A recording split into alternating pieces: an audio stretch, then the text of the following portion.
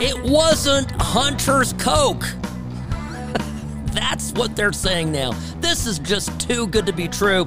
Sam Rajovsky, News Talk 840 KXNT. Greetings and welcome to the What's Right Show, your place for common sense conservatism, Monday through Friday, 1 to 3 p.m. So, over the long weekend, Monday, midday or so, there began to be some whisperings that a small amount of white powder was discovered in the White House over the weekend, and that the Secret Service responding, as well as fire department, hazmat, they did a test, because of course this is a secure area, and I mean the default expectation of having Coke inside the White House is that it is some sort of nefarious terrorist substance. Right, anthrax, if you will. But no, there is a whole host of other nefarious substances now that first son Hunter Biden frequents the premises. And the White House is at pains now. They have to confirm it. They had to confirm it today. Law enforcement came out and said, yep, we found Coke in the White House. We found it inside a secure area in a part of the West Wing that not everybody has access to. And then Karine Jean-Pierre gets out there and says, Hunter Biden, he was away this weekend with the first family. They were up at Camp David. And that's supposed to be the explanation for it. Now, I'll tell you, just for a moment, I want you to consider the type of news coverage there be if 4 years ago, right around this time, coming out of the July the 4th weekend, if a white powder that was determined later to be cocaine was discovered in an area of the White House frequented by one of the Trump kids. Can you just suppose what the mainstream media would do with that? Instead of covering the story, there is a total gloss over of it, one. Two, when there is mention of it, we are being chastised as conservatives and critics of this administration. We're being told, hey, be nice. This is a recovering addict. This is a sensitive issue. This is a father that loves his son. Don't be a jerk is the admonition. And I'm by the way, folks, I'm tired of being told not to be a jerk when it comes to Hunter Biden, because I have a feeling he's the jerk. He's the guy who's used his father's office to profit off of. He is the one who failed to pay income taxes, when any one of us, having done the same thing, we would be spending years in federal prison. He is the one that fathered a baby with a hoe and then has refused this child even the dignity of using her father's name. This is a guy so despicable. There are no words to describe it. He's a bully. He is not that bright of a guy, by the way, so I'm going to file him also under a bit of a cretin. But he's definitely a bully.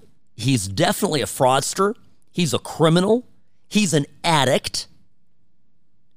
And he's one of those addicts who has not yet, and this is very critical in all of this, I'm not hearing stories of him going to AA and, doing the hard path back to health. This is a guy who is, doing some perfunctory, Hail Marys and, okay, I'm going to go to a diversion program. I know real addicts. I know people who have come back from serious addiction. This is not an easy thing you just kind of do and throw together. And the other thing you don't do, and you know this, those of you who've been through AA, you will attest to this, you don't just move forward and not acknowledge your past wrongs. A critical part of the AA process, of the recovery process, is that you make amends. You fess up. You admit to the many crappy things you did when you were hooked on whatever substance it was that you chose to be, that you chose to inject or put inside you. All right? You're not seeing any of that. You're not seeing a guy that is coming, to anyone palms up. You're not seeing a guy who is clearly shouldn't have been. He was in this relationship with this gal who's now in Arkansas, made a child with her. He's got responsibilities. What does he do? He goes to court to minimize what he owes in child support and refuses a relationship. I don't know. It just does not sound like somebody who's making a meaningful substance abuse recovery. And everybody from the president on down is covering for it. And it's embarrassing. And it highlights a devastating double standard because, again, I come back to this. What if the president of the United States or Donald J. Trump and they found coke in the West Wing? I mean, hell's bells. It would be front page news for the next 7 weeks.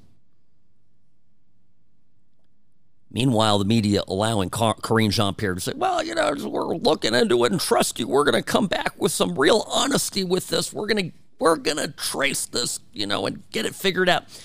And none of us believe her because we are done getting gaslit by these people. We have had it up to our gills, right?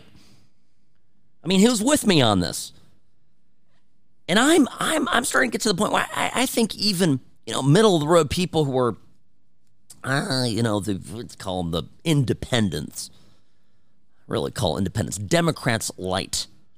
They're starting to get pissed off about this too, because enough is enough. I mean, this is absurd. Now, the defense, of course, from some in the left, many in the left, is, well, listen, it could have been anybody. All right, so you've got a little bit of a coke problem in your administration. I don't know. If I found loose cocaine in my office in the morning, I would be very concerned because my staff are held to a high standard.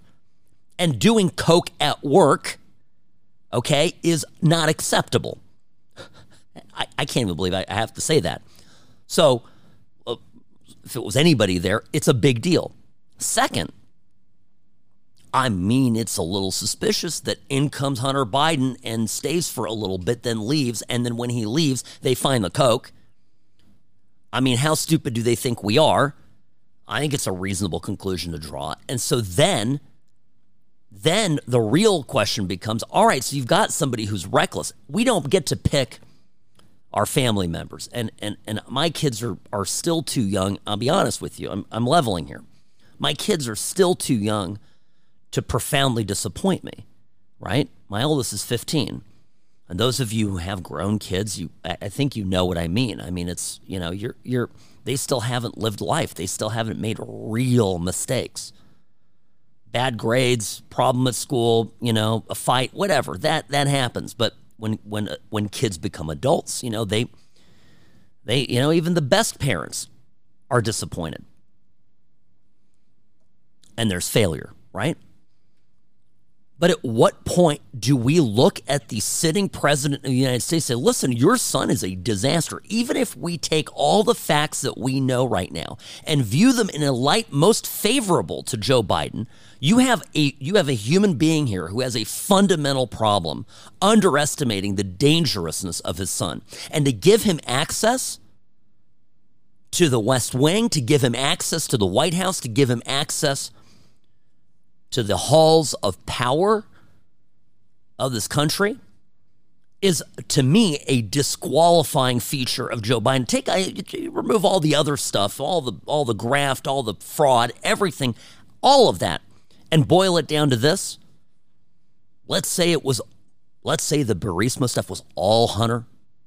Joe didn't know anything about it. That's not the point. Even if it were that, he doesn't get a pass. Biden doesn't get a pass because he's got extraordinarily poor judgment allowing his kid this type of access.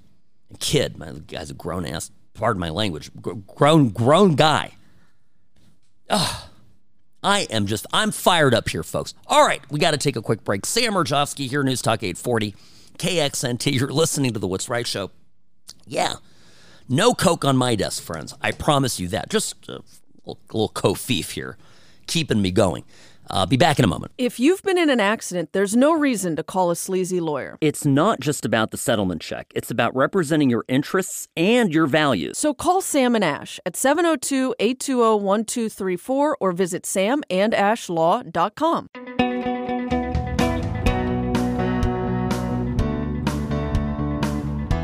Your favorite recovering Californian, Sam Murjovsky here, both neurotypical and heteronormative. So just letting you know, that's the trigger warning here on the What's Right Show, Monday through Friday, 1 to 3 p.m. here on News Talk 840 KXNT. All right, friends, look, we're talking about the Hunter Biden Coke thing. I don't want to belabor the point. It's not about the Coke. It's about letting this degenerate into the White House. I don't care if he's your son or not. Remember all the crying and whining from the left about how dare Trump let his kids in the White House and give advice to him in the White House and take him on Air Force One. So I'm old enough to go back 5 years and remember that. And you don't have to like the Trump kids, but all in all, they're good kids. I mean, they don't have any illegitimate kids that we're aware of. They seem to have good relationships with their own children that they've got. They have good relationships with each other. They're not crackheads. So I mean, I'm at a loss, right? But it was relentless during the Trump years. Relentless, assailing Eric Trump, Don Jr., Ivanka, Jared, and all these things. It was nonstop. And all the left does now is crickets on Hunter Biden, who clearly has, he's there all the time. He's always at the White House. What's he doing? That's a question I have. I mean, we have some idea now, right? He's doing blow. So here is the amazing affirmative action spokesperson for the Biden administration, the one and only KJP on the cocaine. Corinne Jean-Pierre, here you go. As you know, the president and the first lady and their family were not here this weekend, as you all reported on this, and as you also know that they left on Friday and returned just yesterday. Where this was discovered is a heavily traveled area where many White House, West Wing, I should be even more specific, West Wing visitors come through this particular area. I just don't have anything more to share. It is under investigation. Yeah, how many of those West Wing visitors are permitted and think they could get away with doing coke in an open area, an open desk where it would be easily found? I mean, I think that's a fair question. You can hear her backtracking. So, by the way, again, what if it's somebody in the White House? What if it's somebody that's working there? I think that's a problem as well. But it just doesn't seem as likely to me. My problem here is, folks, candidly, I'm a little out of my depth because I can tell you categorically that I have never, ever in my life done cocaine. And I can also tell you that now, I hope those of you out there who have dabbled in this stuff are aware just how dangerous cocaine is right now. I mean, look, it's not being produced by Pfizer, which doesn't, that would probably make it dangerous on a whole another level. No, but look, it's a lot of this stuff's being cut with fentanyl. And even some very nice houses here in town in particular, I see it, I got an office in California, Newport Beach, and I get the news alerts there. A nice fancy place on the water, 10, 15 million bucks. And police show up and there's 3-4 dead people inside because they all took a bump of some bad stuff. And it was their last ride. I mean, this is just reckless. I mean, at this point, using coke is reckless. This is not the stuff from the 80s. The fentanyl out there is you've got a roulette's wheel chance of dying. I'll tell you that. So but anyway, the other part of the story too is the other bits of cover that Hunter keeps getting, and we know part of it, right? Part of it is Joe right now. The president has a problem because Hunter Biden is the core linchpin of the entire pay-to-play scheme. Now, I, for one, am convinced that Joe Biden was very aware of it. He participated in it. We know that there was that call to Chairman Zhang. That was a text message, WhatsApp text message that was uncovered here in the Republican investigation of this mess. And what they found was, I've got the guy sitting next to me. I got Joe right here. I got the big guy. And between me and him, you don't want to know what we can do for you if they didn't, if you don't pay us the $5-10 million, whatever it was. Now, it's all being framed on the left, and Anna Navarro at CNN, she keeps making the same apology, the same oversimplified apology that this is just basically all about a father's love. Listen to her. The Hunter Biden story, the scandal, the this, the that, it's also the story of a father's love. And Joe Biden has never and will never give up on his son Hunter, and will never treat him lesser than. And so he is a father first. Take it or leave it. Listen, okay, listen. I mean, that's AOC, but yeah. Listen, it's just a father that loves his son. And as a father with a son who's 15 and growing up fast, look, I relate to that at some level, but I also have a business to run. So if I knew my son was a crackhead, if I knew my son is a major problem, would I let him hang around my office? Would I let him become a problem within my company? Which I think is analogous to, although the scale is tiny by comparison, analogous to Joe Biden's business, his job being running the country, being president of the United States. Now, of course, he does view it as a business. We know that because he's always finding creative ways to increase his profit margins. So you got to hand it to that. It's funny how Democrats always find a way to be capitalists when it comes to the lining of their own pockets. But that's a side note. KJP gets asked, Karine Jean-Pierre, the spokesperson for the Biden administration, gets asked if Biden's going to acknowledge his grandfather, which I think this is a scandalous part of the story, too. How they've treated this child.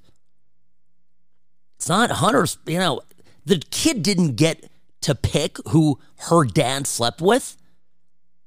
She didn't choose this. A life was brought into being.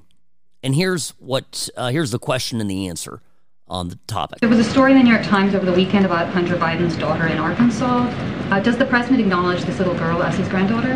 I don't have anything to share from here. I don't have anything to share from here. No. The answer is no. And it's despicable. These people are, I'm just trying, Joe was sold to so many people in the U.S. as the grandfatherly good guy. And some of us got here on the radio and we told everybody that would listen that this guy's not a nice guy. He's got a short temper. He's mean. He's avaricious. We talked about this. And now it's on full display.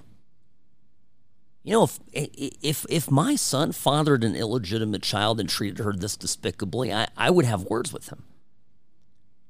And I would do what I could to step in and do the right thing. And that doesn't make me special. In fact, I don't think that's special at all. I don't think that's extraordinary. It ought not to be, in any way, shape, or form, out of the norm. That ought to be common human decency, which these folks do not have. Now, we come back. I want to address this case regarding censorship. It's making its way through federal court. It is much worse than we thought. If you got booted from Facebook, if your posts got throttled during COVID, well, let me tell you, the guy behind it all, Joe Biden. I'll explain why when we return. Sam Rajovsky, News Talk 840, KXNT. Personal injury law is constantly changing. Uber and Lyft accidents aren't like other cases, but most law firms haven't kept up. Don't trust a new case to a lawyer who's stuck in the past. Call Sam and Ash, 702-820-1234, or visit samandashlaw.com.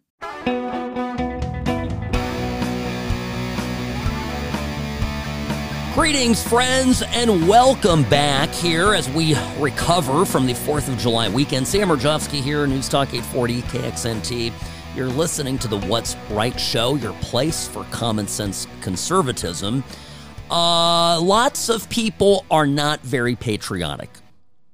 I'm going to say something about this right now. Why is it that the left has to take a huge, colossal verbal dump on this country just to make themselves feel good every July the 4th? Representative Cori Bush, Democrat St. Louis, tweeted, quote, "The Declaration of Independence was written by enslavers and didn't recognize black people as human. Today is a great day to demand reparations now." Emoji black fist up in the air. Emoji black fist.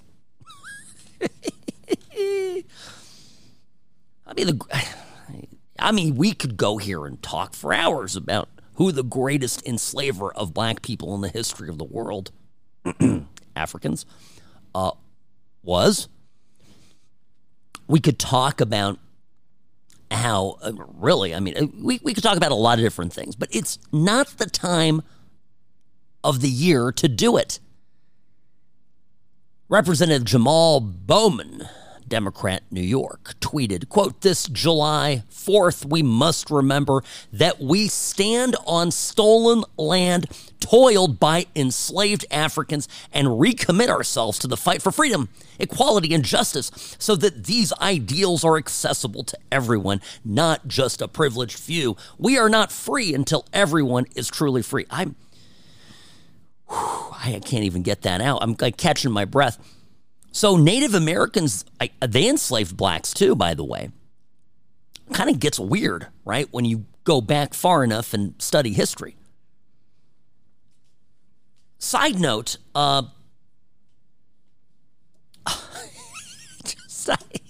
you see the thing about Ben and Jerry?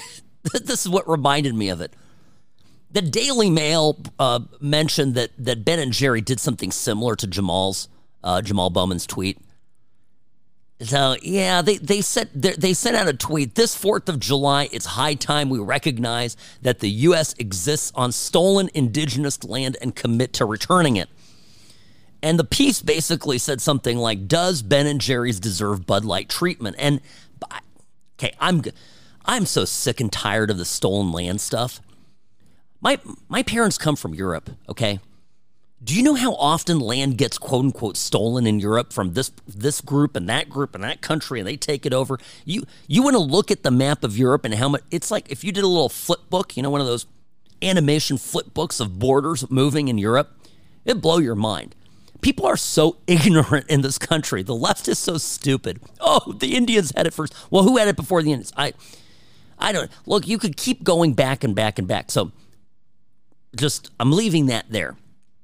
What caught my eye in the Daily Mail piece was, does Ben and Jerry's deserve the Bud Light treatment? And I started yelling and going, no. I actually wanted to defend Ben and Jerry's. Why? Because for as long as I can remember, I have known, it was obvious to anybody who has eyes and ears, that Ben and Jerry's run by radicals. Ben and Jerry's, these guys are hippie leftist freaks from Vermont. I think they're from Vermont, right? But we've always known what their political position has been, which is why I don't, as a rule, buy their ice cream. I never have. Buy other ice creams. There's plenty of good ice cream out there. I don't buy Ben and Jerry's. And so why doesn't it deserve the reason? Well, it's simple. I mean, they've been very open about their political views. I'm a lawyer here in town. I'm open about my political views. I'm very just palms up about it. You all know who I am.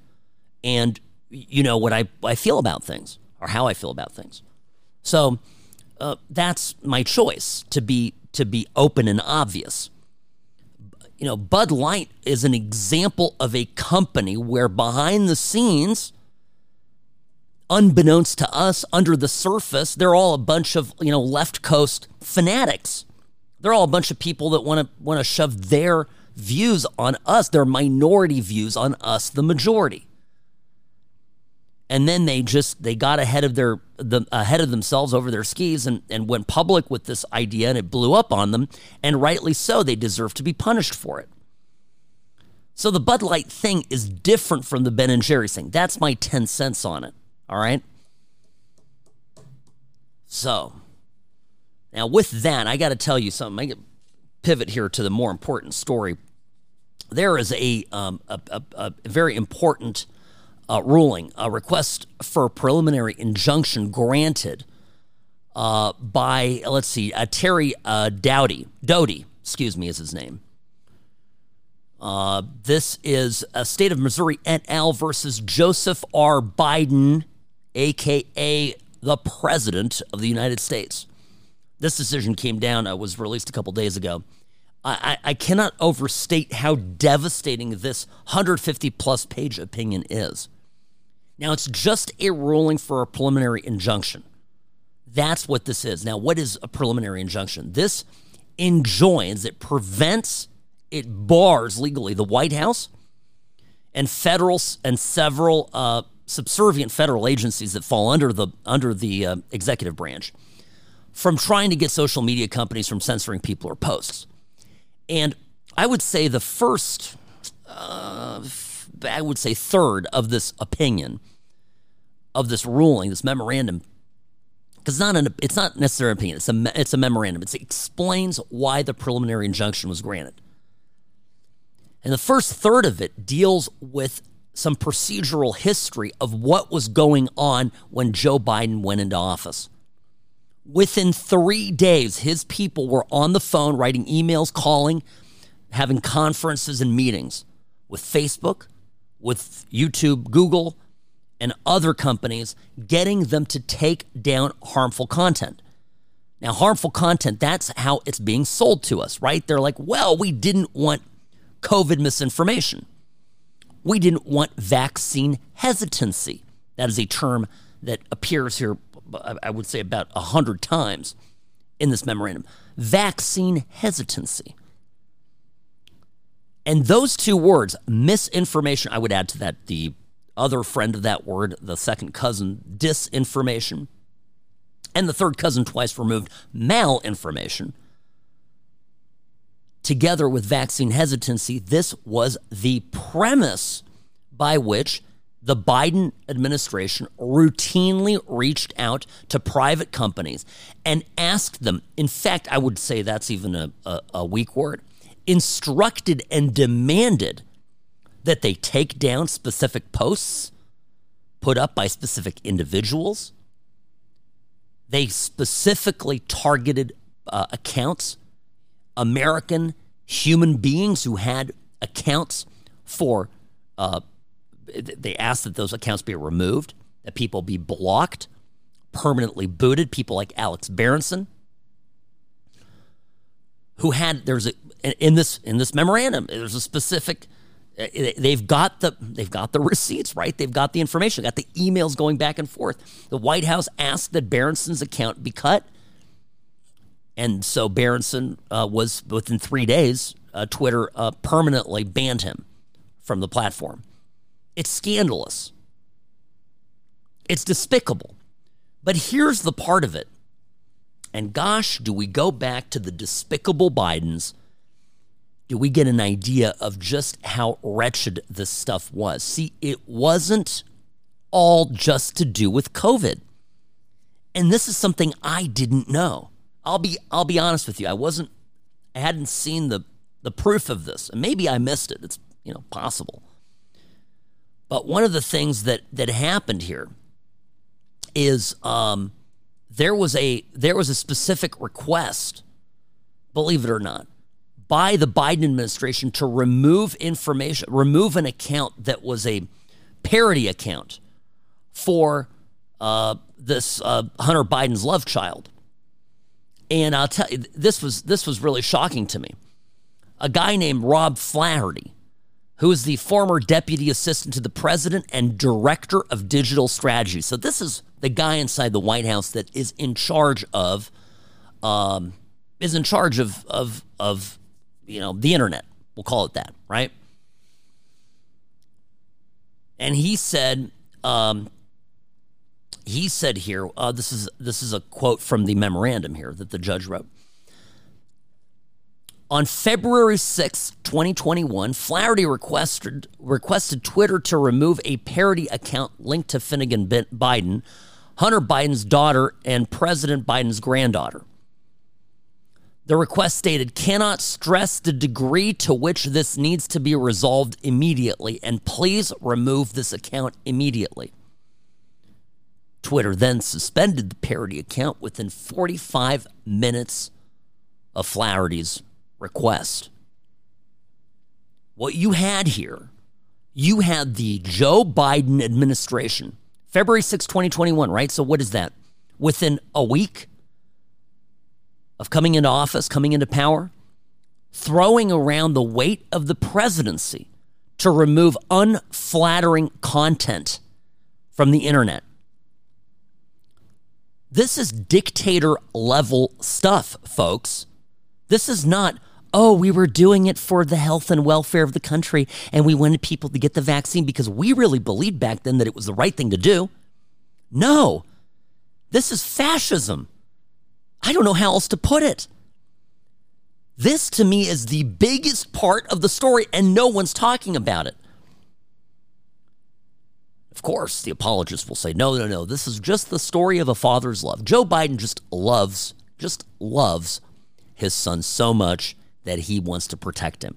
No, this is unconstitutional, it's despicable, and it's why a temporary injunction is in place. This is going to go likely up to the Supreme Court, and the Biden administration is going to get walloped upside the head. Because the First Amendment says two things. It means two things. One, the government cannot compel you to speak, right? But the relevant part here is the government cannot, except for some very specific, very narrow exceptions, cannot prevent you from saying and speaking what you want. Doesn't matter how crazy it is, doesn't matter how offensive it is to the sitting president of the United States or whoever's in power, Republican, Democrat, liberal, conservative. The government cannot limit speech. And what comes out of this ruling, folks, this is very important. What comes out of this ruling is obvious that it was the administration, it was the government, it was the West Wing, it was the executive branch that was telling these private companies what to do.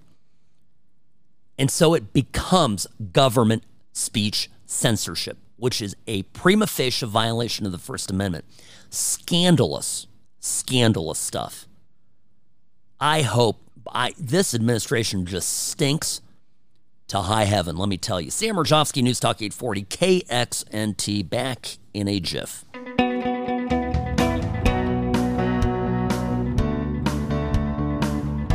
Welcome back. Sam Rajovsky here, News Talk 840, KXNT. You're listening to the What's Right show. There's been a major injunction, a preliminary injunction granted by Federal Judge Terry A. Doty. This is in the the District Court, Western District of Louisiana. This is a big case, a state of Missouri et al. Bunch of co-plaintiffs in this case. They've requested all to be joined together in this action. Plaintiffs consist of different doctors, people that were skeptical, for example, of COVID, including Jill Hines, Dr. Jayanta Bhattacharya, I always mess that name up, Aaron Kierty, Martin Kuldorf, and others. So this, the defendants on, of course, President Joe Biden, and then Karine Jean-Pierre is on there, Vivek Murthy, who's the the Surgeon General, and others. and the Biden administration and other subservient federal agencies. Now, at the heart of this, and I was just sharing this right before the break, are very specific, documented, right? There are emails that proffer this up as proof. There were depositions taken and people testified under oath of specific instances, and not a few. We're talking about it's probably in the high hundreds, if not thousands, of instances where the government, the White House, through people that directly report to the chief of staff and to the president, went to Facebook, went to Twitter, went to Google, and they said to them, we want this post taken down. We want this person removed from the platform, deplatformed. These people are causing disinformation. And the worst part, as I just mentioned before the break, is that it wasn't just about COVID. There are examples there where it was just stuff that was unflattering to Biden. For example, there was a Twitter parody account linked to Finnegan Biden, Hunter Biden's daughter and President Biden's granddaughter, and the request came from the White House, from Robert Flaherty, who was the deputy assistant to the president and director of digital strategy, saying, take this down immediately. Cannot stress the degree to which this needs to be resolved immediately. And the parody account was removed by Twitter a mere 45 minutes later. Knowing that, and knowing that most Americans are not going to take time to read a 150-page opinion, the mainstream media is going into overdrive to cover this up. And their way of their way of describing this is shambolic. Here's NBC Justice reporter Ryan J. Riley today on MSNBC with Jonathan Lemire talking about trying to explain what this is. Bear in mind what I've told you. It's coming straight from the White House. Listen to this. It's not as though the FBI has been going in and saying, hey, take down this post, hey, take down this post. That's what they're alleging, but there's just not a lot of evidence to support that. And basically, we've had a situation where some politicians are making any contact between social media companies and the FBI or law enforcement seem problematic in some way. No, we've got literally emails from a guy that reports to Joe Biden saying, take down this account that is critical of my granddaughter and my son. I don't know about you. I kind of think that's what the Nazis and the communists did. I mean, I'm blinking my eyes. I'm looking at you, Ryan J. Riley. So no, this isn't just about the FBI taking some posts. This is literally the president of the United States. And by the way, what threats did he make? I'm glad you asked. They threatened to regulate Facebook to death. That's in these emails too. There's profanity in these emails. If you don't effing do something, we're going to. Kind of sounds like the stuff Hunter Biden did on that WhatsApp text thread with Chairman Zhang. These people are thugs. But that didn't stop more bad takes from happening. Here's CNN senior legal analyst Ellie Honig telling Poppy Harlow, CNN this morning, that this is just judicial overreach. This is a conservative ideology that clearly comes through in this decision. It's a conservative political ideology, right? We saw some of the quotes questioning vaccines, questioning masks, conservative talking points. But the ruling itself is the opposite of judicial conservatism. This is one of the most aggressive, far-reaching rulings you'll ever see. What this judge is purporting to do is to micromanage, really, the day-to-day interactions between essentially the entire executive branch, all these agencies that are listed as defendants, and the leading social media companies. Okay, first off, Ellie Honig is a law whore.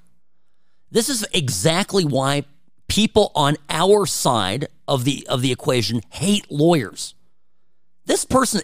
This is despicable. This is a conservative ideology, is what he's saying. Wait. It's conservative to think that the First Amendment matters, that the government shouldn't limit and target individuals for what they say. It's conservative ideology that a president ought to have the right to limit what is said about unflattering things that are said about him and his family? Or is this person, did he, I would need to know if Ellie Honig was in the White House over the weekend and if he possibly had left some powdered substance there. This is unbelievable. Folks, I tell you, there's nothing conservative or liberal about this.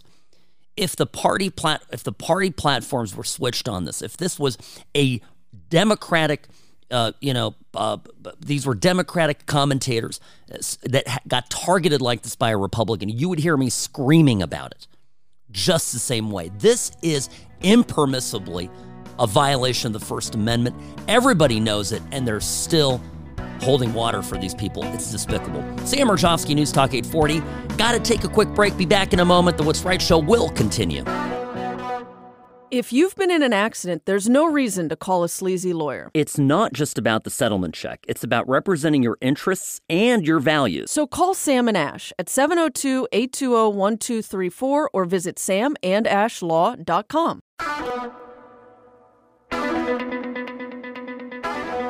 The sage of Southern Nevada, the king of common sense, proud Nevadan convert, Sam Mirjovsky here, your host of the What's Right Show. Grateful to be with you here this day. By the way, I coasted in here. I coasted in minutes before I went on air. I was spent the 4th of July holiday visiting family back in California.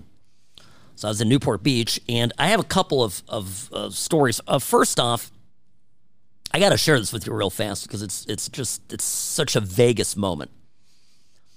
So I'm at a party hosted by my good friend Noah Bloom, who's also now serving as mayor of Newport Beach. And 4th of July extravaganza, a beautiful shindig, lots of fun, interesting, and good-looking people there. The last part I did not contribute much to, but no, my wife and kids did. So that was good. So we're there, and we start talking about this nice couple that's on patio, and we're kibitzing, and I find out that they're from Vegas. I say, well, this is great. Whereabouts in Vegas, and we start narrowing it down, and I discover very quickly that they are my somewhat newer, across-the-wall neighbors. So we literally share a property line. And I have stories like this that happen to me all the time.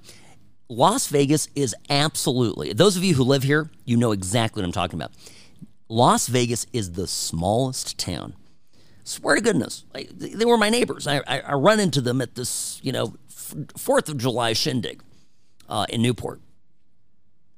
Now, the other part I just wanted to share, I'm on the plane today, and I'm very pleased to report that the flight went without incident.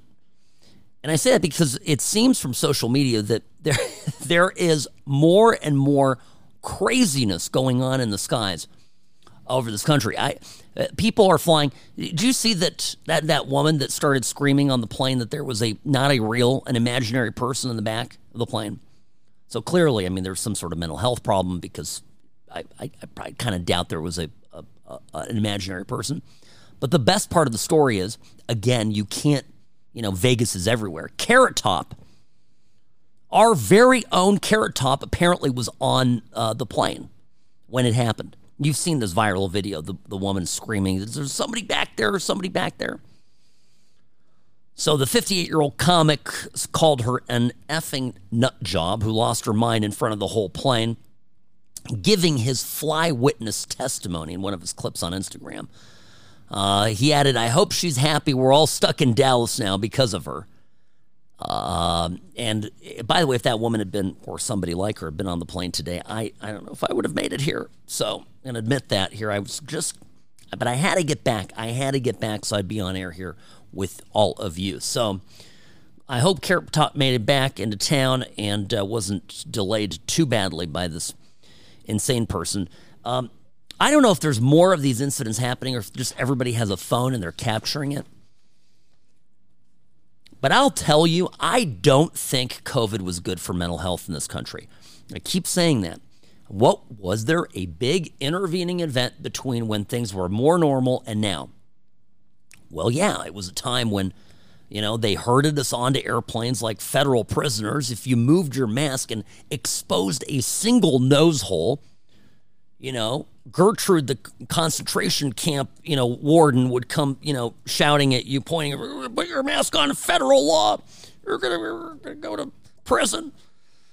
Oh, I just barely, I'm somebody that might surprise you. I don't do well with authority. I barely made it through COVID, and I flew a fair amount. So I think everybody's just hanging by a thread, their mental health. And by the way, I don't have necessarily a solution for it. I think that I tell you, we just need to value kindness. And the problem is that everybody's just shouting at each other all the time. So, just take a deep breath. Not everybody's out to wrong you.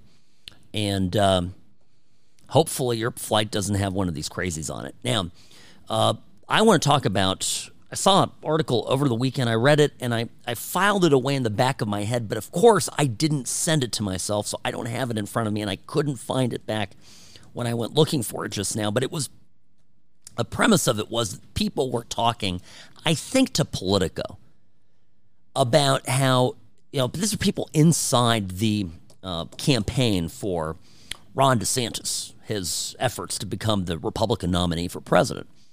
And people, all of them, I think most of them, all except one, speaking off the record, stating that the DeSantis campaign is not where it ought to be and that it's clear that Donald Trump is the runaway frontrunner.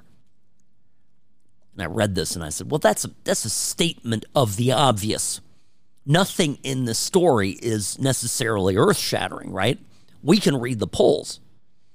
The only thing I'm going to say is the polls, it's still early. It's still too soon. We're talking, again, just calendar-wise, you're going to have the first Republican primaries when? If early, late January, early February. That's the time frame. And then, they continue all the way through till, the beginning of summer, and then in the summer you've got the convention. Well, what month is it? I'm just asking. It's the beginning of July, so I'm just saying there's a lot that can happen between now and then. But the interesting thing to me is not really what's going on the Republican side. I keep saying this. Is what's going on the Democrat side. And is the governor of California, Newsom, is he going to enter the race? A lot of smart people think that he may, and that Biden's sort of hanging by a thread. But here's what's interesting: is Newsom has been baiting DeSantis into debating him, right?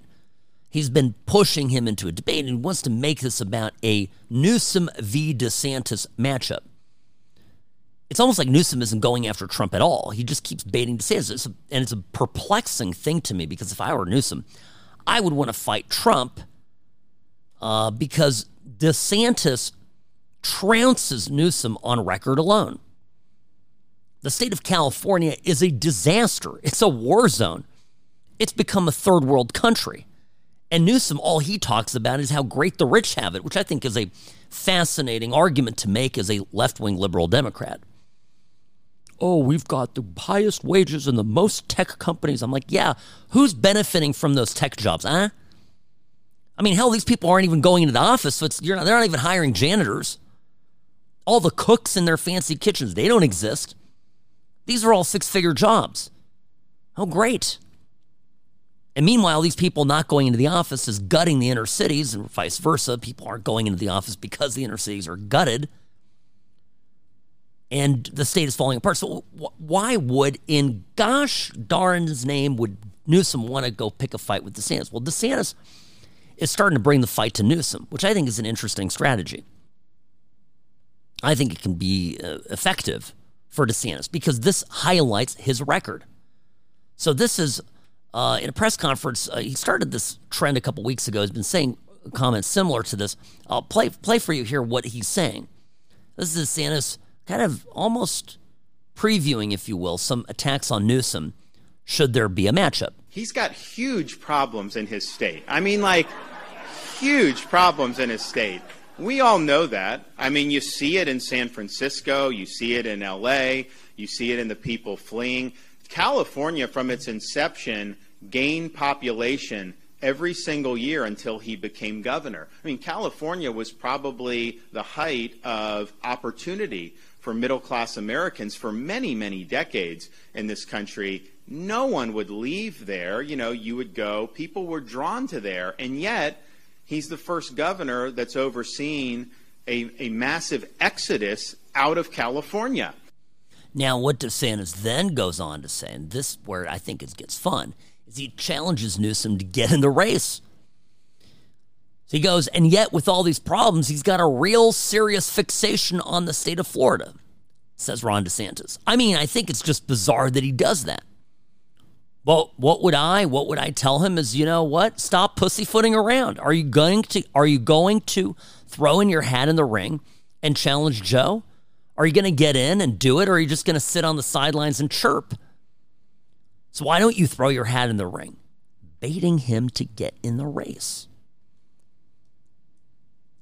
Now, here is why Newsom has a real uphill road. And Fox, Lawrence Jones has a show on Fox News called Cross Country.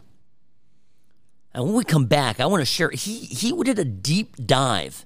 He went to L.A., he interviewed business owners, people on the street who are not on the street, but people who have businesses in downtown, people who are in real estate downtown, talking about the problems in downtown LA.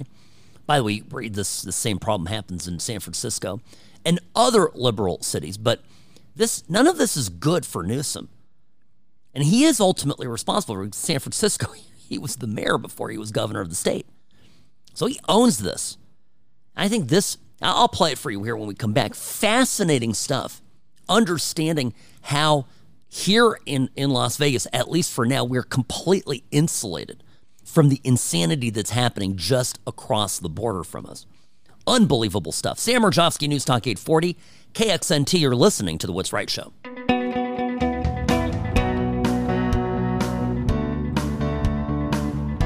Greetings, friends, and welcome back. You're listening to The What's Right Show, your place for common sense, for conservatism, for good, clean, fun, and hot sniggity goodness. Sam Rajovsky here, your host.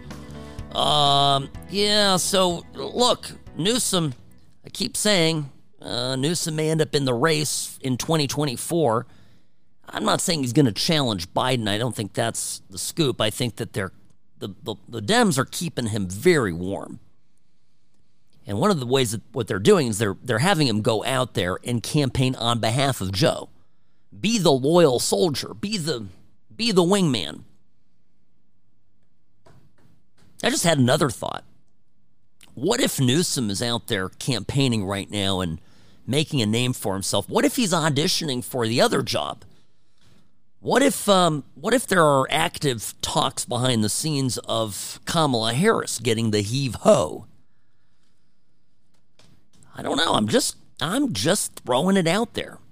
A president absolutely can switch his vice president for the second term.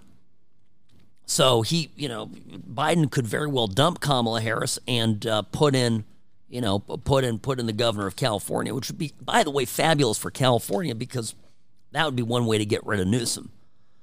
But the state is so screwed, they would end up putting somebody much worse in. Now, speaking of California being screwed, there was a Saturday over the weekend, Lawrence Jones, Cross Country Fox News, surveying a burned-out business, talking to a business owner. It's 7 a.m. in the morning. His business just burned to a crisp. There was a homeless encampment outside that was lit on fire, and it destroyed his business. Listen to this exchange. I mean, this is really sad stuff and highlights the level of dysfunction in L.A. and in California that will haunt Governor Newsom and not to haunt any Democrat that comes from one of these states and cities. This happened today. 7 a.m. 7 a.m. And you warned them this was going to happen. I warned them past couple of days. What did the leaders say? No one did anything? City doesn't care. Doesn't care about us. The owner of the property burned something. They want us to be homeless. I have inventory in there. Who's going to pay for my inventory? Insurance? What, 3 years after? I'm going to lose the business. Now, the business owner continues, by the way, this is I'm just going to say, based on the accent and look of the individual, this is an immigrant who is, self-employed, trying to succeed in this country, and he has a government of Democrats completely hostile to his interests. Once again, I'm going to tell you this, Democrats, these California left-wing liberal Democrats, all they care about when it comes to immigrants are folks that need them. They care about victims.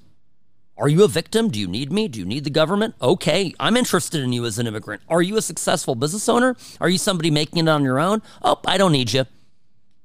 You don't matter to me. Or so says the liberal Democrat. Here's what he's, by the way, people say, oh, it's insurance. It's all going to be covered by insurance. No, not so quickly. Before pandemic, my insurance was $2,000 a year. Now it's $14,000 a year. $14,000 a year. So what do you do now? Nothing. Thank you. Nothing. This is it. This is it. I move. You're moving. Yeah, I'm moving. I'm moving out. This doesn't make sense. Florida has opportunity. Vegas has opportunity. LA doesn't have anything. This is the problem with LA. And nobody care about property owners, business owners. We are the one paying the tax. Yes. By the way, we got a shout out. Vegas has opportunity. Florida has opportunity. If it ends up becoming a matchup between DeSantis and Newsom, let me tell you, this right here needs to be in the ad. And this guy isn't alone. This is just one guy who had his business reduced to rubble. Now, the same program, Lawrence Jones speaks to a guy named Bradley Luster of Major Properties. And this is a family-run real estate firm that's operated in downtown LA for 60 years. And this is the exchange that they had. This is so sad. Well, wait a minute. I gotta pull up this clip. I don't have the clip ready. All right, producer Robbie, this is live radio, folks. It doesn't always come through. I've got it here. Don't worry. Don't panic. I've got it right here. We're going to get it in. There we go.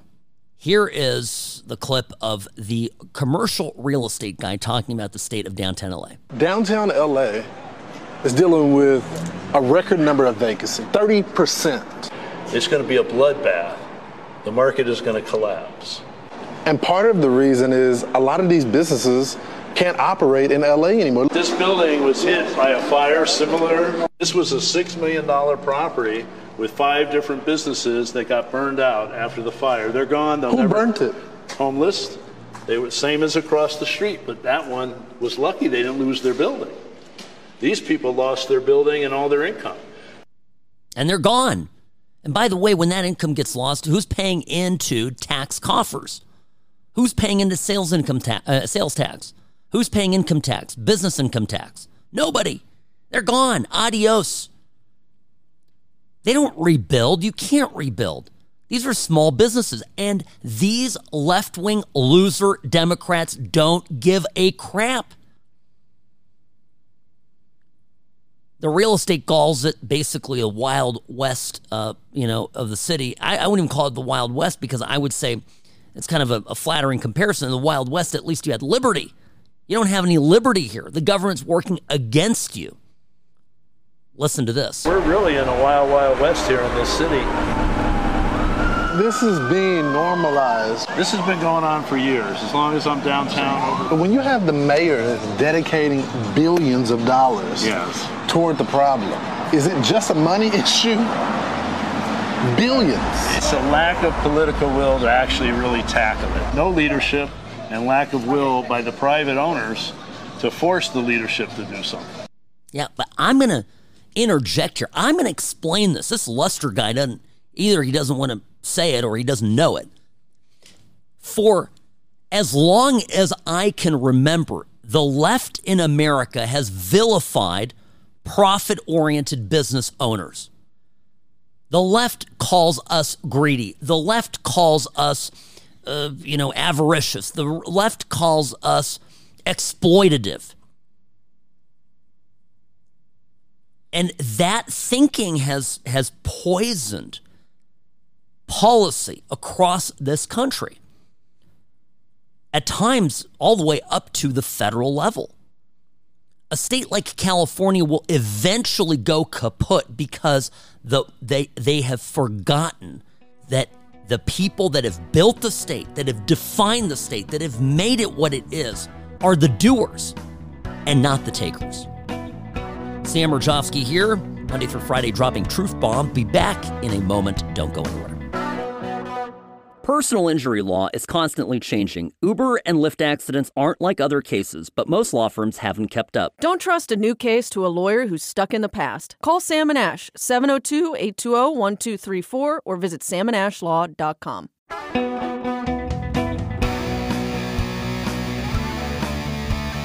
All right, we're back. Sam Rajovsky, News Talk 840 KXNT. The What's Right show is on. We're always here, folks, Monday through Friday, 1 to 2 p.m. This show brought to you by Sam and Ash Injury Law, 702-820-1234. That's the phone number. The website, samandashlaw.com. Find us there. Look, I mean this. The story here about L.A. businesses getting, shut down and burned to the ground and just leaving en masse where they've been, some of these businesses have been for decades, because the city of LA will not deal with the homeless problem. Remember a few years ago here in Las Vegas, this was right before I came into town, or maybe, I'm trying to think the timing, it was right around when I first got here. There was a enormous political brouhaha over the fact that the city of Las Vegas decided to ban encampments. They posted signs up all around downtown, which are still here, by the way, that said, if you're no camping, at any time, if you get camping, they're going to get arrested and fined. Now, the left-wingers all had a collective fit because you can't do that to the homeless. You can't outlaw homelessness. No, it's not outlawing homelessness. It's saying you can't camp and block a sidewalk. Have you seen the pictures out of LA? Have you seen what those sidewalks look like? Imagine your kid goes to public school somewhere in a nice bougie neighborhood, like, let me throw out one, Brentwood. A lot of very wealthy libs live in Brentwood. O.J. Simpson, now of Las Vegas, once upon a time lived in Brentwood. Perhaps he may have allegedly done a few bad things in Brentwood while he was there, but I don't want to digress. Brentwood, it's off, 405 and, Santa Monica and Wilshire. You kind of go toward the water, toward Santa Monica. I've been there. I had a meeting. This is now coming out of the pandemic, so it would have been probably in 2021. I had a meeting at a very fancy restaurant, met some bankers, and I got there. As I'm pulling in, as my driver's pulling up, I'm passing, and just a row and row of RVs, of tents, a massive encampment, filthy, right? And it was in front of businesses. It was in front of schools.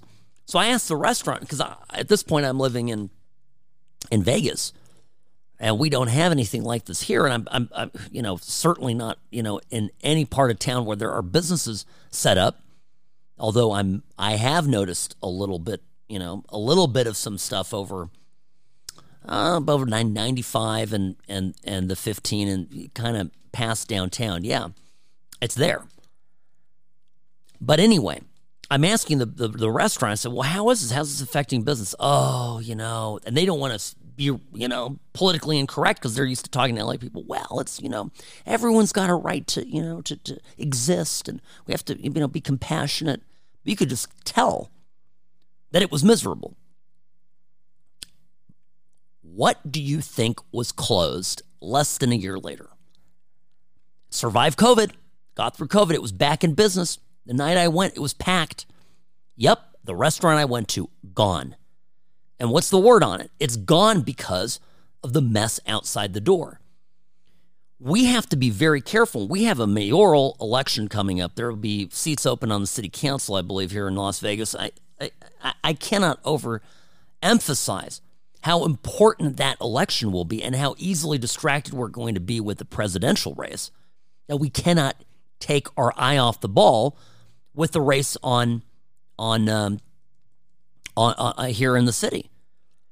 Because it could be devastating for Las Vegas if we take a page out of LA and San Francisco and New York even, and Minneapolis and all these cities that are becoming cesspools of human garbage. So Bradley Luster of Major Properties talking to Fox News' Lawrence Jones on his show Cross Country on Saturday, walking by a burned out building, asking, so what am I looking at here? What's the story? What am I looking at right here? A fire was set? You're looking at like a 5,000-foot warehouse that would rent for $15,000 a month. The business is put out of business, and because of the fire, they lost electricity, so all the businesses are put out of business. So all these different families lost their business, and this is just sitting until we sell it. How was the fire set? The homeless are sleeping here, and they start fires all the time. It's like there's multiple fires every night in the city of Los Angeles by the homeless, and sometimes they catch buildings on fire. So it's a constant battle. This is dangerous. It's beyond dangerous. I have a question. Isn't arson a crime? Isn't arson a serious felony in the state of California? By the way, I'm answering my own question because it is. It is. So why in the HE double hockey sticks are these arsonist, homeless lunatics not getting rounded up and sent up to the funny farm? Because we can't be mean to the homeless. So we're perfectly willing to sacrifice business owners, homeowners, taxpayers, regular people who aren't demented, people that aren't on hallucinogenic drugs. We're going to sacrifice their lives, their livelihoods, their American dream for people who are garbage. We need to come out and say this. What is wrong with saying that people that do this, that sleep on the street, take dangerous drugs, light buildings on fire, why can't we just call them garbage? Oh, they're the unhoused, Sam. They deserve compassion. Yeah. Okay. They deserve to be committed, involuntary commitment for drug abuse and mental health. They do not need to be on the street. The lives of law-abiding citizens ought to take priority. If you're somebody who's minding his own business and paying taxes and just want to get your kids to school and, keep your business open, you ought to be the priority of the state. That would be, I tell you, I ever run for office, this would literally be my platform. I will create a priority chart. And not everybody has the same priority for me. Top priority, tax-paying, law-abiding individuals, right? And we go down from there. The crackhead arsonist, is literally my last priority. And so every bit of public policy would be centered around how do I help protect and help that person that's higher up on the chart. And by the way, I think through helping actual help for the homeless would consist of mental health treatment, would consist of, of involuntary mental health commitment. That would be actual health. But you know what it really is? The billions that these cities are spending on quote unquote homelessness goes not to the homeless. It goes to all these crazy administrative losers that get paid $200,000, $300,000 a year. I've seen this, but look at some of these governmental groups. The people that run them are very well paid. The people that work in them are well paid. There's an enormous amount of money going to people to quote unquote fix homelessness. Well, what motivation do they have for the numbers to go down? The numbers go down, they work themselves out of a job, right? So what they do in turn is they don't really work to fix it. It's the same thing as the scam Al Sharpton is running, with vis-a-vis race relations. They don't want race relations to improve. They want them to get worse in order to self-perpetuate their scam operations. And that's what it is with the homeless problem. It's a scam of epic proportion. Billions of dollars of taxpayer money taken from taxpayers who all they want is safety in their streets, who want their businesses to not get burned down. That money siphoned over to a bunch of useless bureaucrats who all went to the usual suspect schools, affirmative action types, losers, to do nothing and let the problem get worse so that they are more needed and the cycle of their loserdom is continued. That's the truth of this, right? I mean, I hate to break it to you.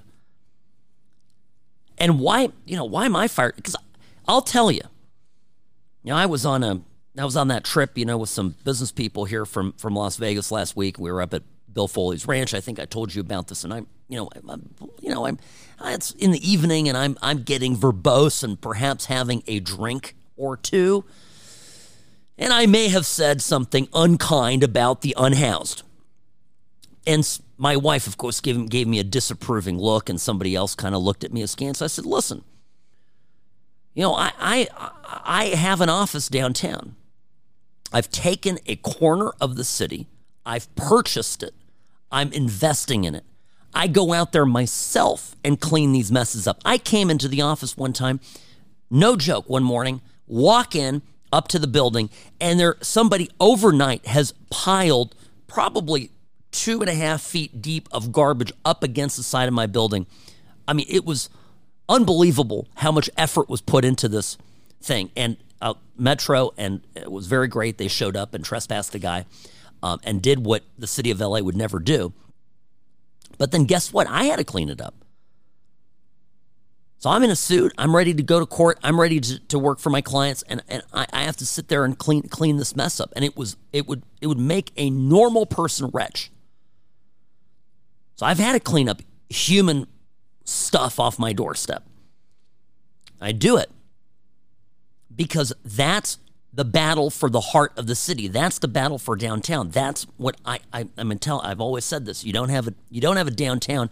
You don't have a city unless you've got a vibrant downtown. So my role in this is, I'm here to beautify my corner. And frankly, I'll go out there and we'll sweep the alley and we power wash the sidewalks all around the building. I mean, we do all of that. We take that on. And you'll see me here occasionally chasing away a lunatic homeless person and shooing them like a pigeon out the door. But I got to do it because I want this street to be a street that moms take their kids to. I want these restaurants to be frequented by people. I want to reclaim downtown. And I'm saying all this because I'm explaining to you this would be the core of the fight against Newsom and his candidacy for president. He owns this disaster in LA, this disaster in San Francisco. It's on him and his fellow California left coast limousine liberals. That's the difference. Those of us who are small business owners, we're in the trenches. We pull up, we roll our sleeves up. No job is beneath us. And this guy, he just jets around, lobbing, bombs over at Governor DeSantis in Florida. Meanwhile, Florida is a successful state where this kind of stuff does not happen en masse. It just infuriates me. Newsom is a total loser. I welcome him to enter the political fight, but I tell you, gosh forbid a guy like this wins. The country would be absolutely screwed. Sam Murkowski, News Talk 840. Quick break. Be back in a moment. The What's Right show will continue.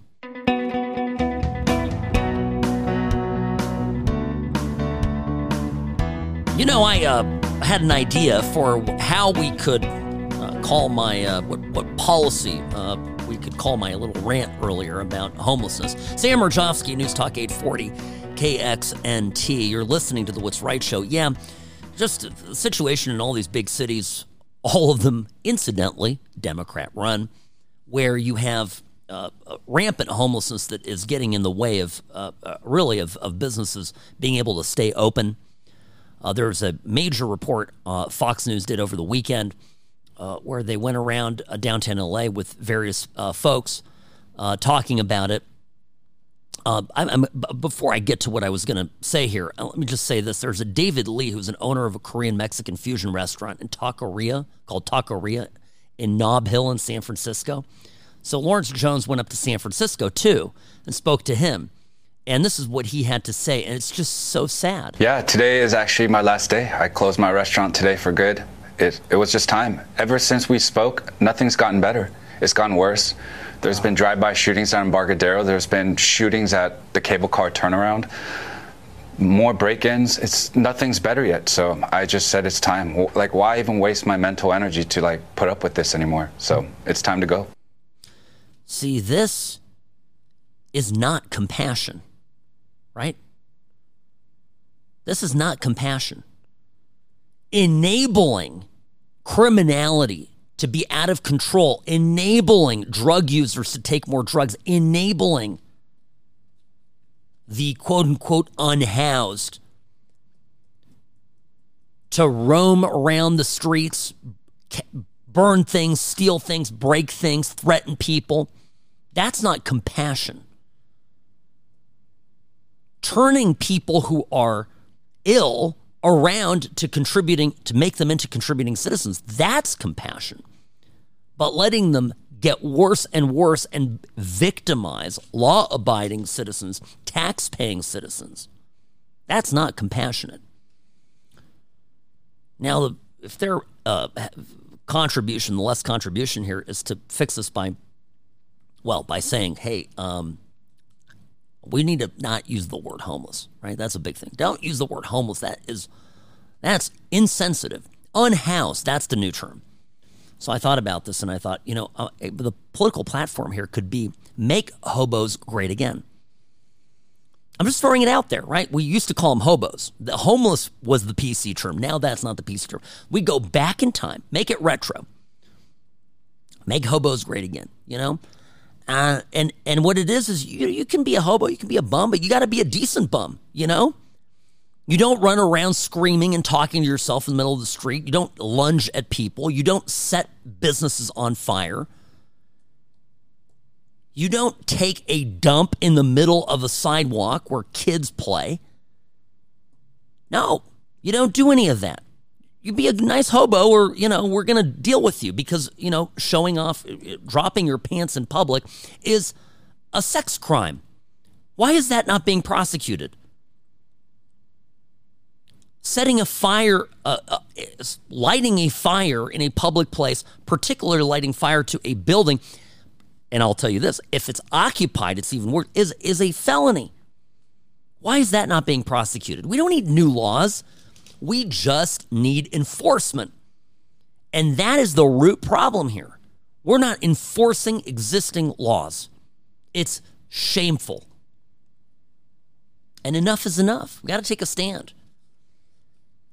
And my problem really fundamentally with American liberalism, this new American liberalism, it feigns compassion. It feigns sensitivity.